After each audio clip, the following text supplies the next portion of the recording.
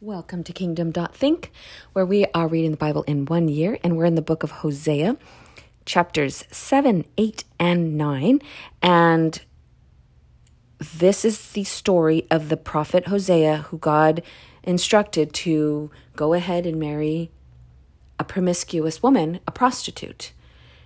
And as we hear the story, and this story has been made, there's movies, books, it's just a very famous story.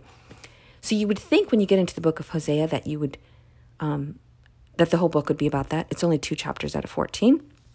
So now we're in chapter 7, 8, and 9, which is as God makes the illustration that he is like Hosea. And the people, the Israelites, are like the promiscuous wife. How does that apply to us? Well, God is still God. He still loves us. He still has compassion. He wants to forgive us. He wants to bless us. He wants to be close to us. And we have a choice.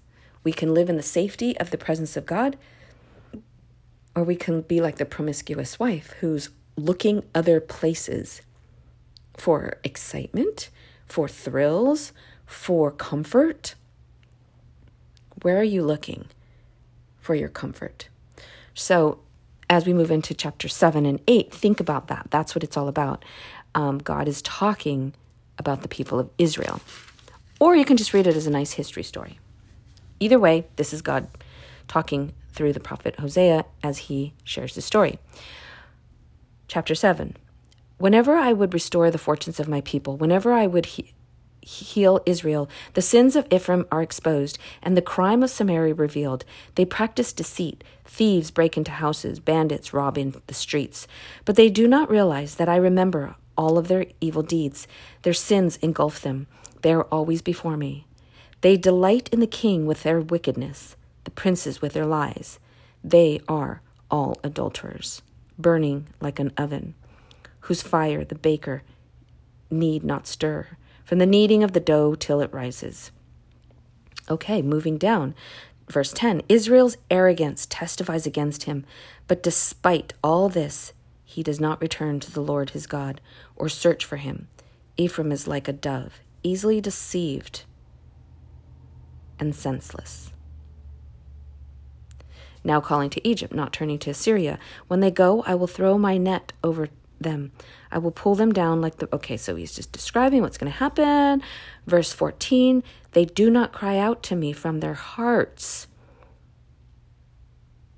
God is searching our hearts. They do not cry out to me from their hearts, but wail on their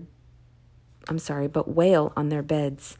They slash themselves, appealing to their gods for grain and new wine, but they turn away from me. I trained them and strengthened their arms, but they plot evil against me. They do not turn to the Most High. They are like a faulty bow. Their leaders will fall by the sword because of their insolent words. For this, they will be ridiculed in the land of Egypt. Moving on to chapter 8. Put the trumpet to your lips. An eagle is over the house of the Lord, because the people have broken my covenant and rebelled against my law. Israel cries out to me, our God, we acknowledge you. But Israel has rejected what is good. An enemy will pursue him. They set up kings without my consent. They choose princes without my approval. With their silver and gold, they make idols for themselves, for their own destruction. Samaria, throw out your calf idol. My anger burns against them. How long will they be incapable of purity?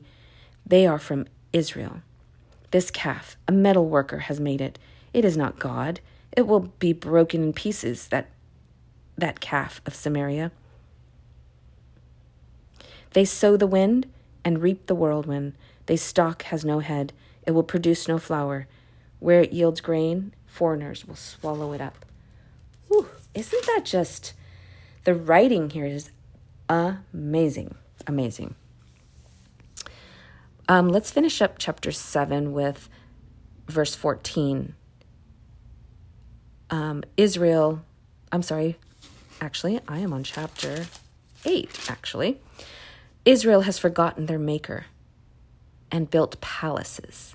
Judah has fortified many towns, but I will send fire on their cities. They will consume their fortresses. Wow. Chapter 9.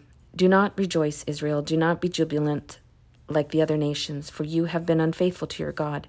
You love the wages of a prostitute at every threshing floor. Threshing floors and winepress will not feed the people. The new wine will fail them. They will not remain in the Lord's hand. Ephraim will return to Egypt and eat unclean food in Assyria. They will not pour out the wine offering to the Lord, nor will they sacrifices please him. Such sacrifices will be to them like the bread of mourners. Okay, so he's describing the relationship with these people and how they're trying to live their life, and God's pointing out specific details about how they're living their life. So that's why I even encourage you, go back and read it word for word, because there's going to be one sentence, one line, 2 words that is going to speak to your life directly. And it'll be a quickening kind of feeling inside of you, like, It's not a place to condemn you. It's a place of recognition. It's a place of awakenness. That's how you know your spirit is waking up. Not because you go like, oh my gosh, I'm doing that. I'm a terrible person. No. Your spirit waking up will read something, and it'll be like a quickening feeling, a pondering feeling, and your spirit will start to go, That's what it means to wake up in spirit. Verse 7, the days of punishment are coming. The days of reckoning are at hand. Let Israel know this. Because your sins are so many and your hostility so great, the prophet is considered a fool, an inspired person, a maniac. The prophet, along with my God, is the watchman over Ephraim. Yet snares await him on all his paths, and hostility in the house of his God. They have sunk deep into corruption as in the days of Gilba. God will remember their wickedness and punish them for their sins. So terrible. Verse 12. Woe to them when I turn away from them. Okay. Let me just read for funsies, because I'm at the end of chapter 9, and it seems like I went through all 3 chapters fairly quickly. Give them, Lord, what you will give them. Give them wombs that miscarry and breasts that are dry, because of all their wickedness in Gilgal. I hated them there. Because of their sinful deeds, I will drive them out of my house. I will no longer love them. All their leaders are rebellious. Ephraim is blighted. Their root is withered. They yield no fruit. Even if they bear children, I slay their cherished offspring. My God will reject them because they have not obeyed him. They will be wandering among the nations. So it sounds like Hosea is speaking at this point. Remember, he's a prophet. So sometimes God's speaking through him and it's God's word. Sometimes it's Hosea speaking on his own behalf, as you read right here. Obviously, it's on his own behalf, but it's still God-breathed words. Hope you understand the difference, that even if you read and you go, hey, this is Hosea, he was just a man. Oh, now it's God speaking through Hosea. Hope you can identify the difference and still know that even if it's Hosea speaking, it's a God-appointed word, and it's anointed.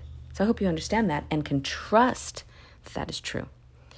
All right, my friends, that was chapter 7, 8, and 9 of Hosea. Wow. Definitely go and read it. Because why? We're growing in wisdom, and we're growing in our spirit waking up, and we're becoming more aligned into who we really are. That's why we read what we're reading. All right, my friends, enjoy reading this, and I shall see you soon.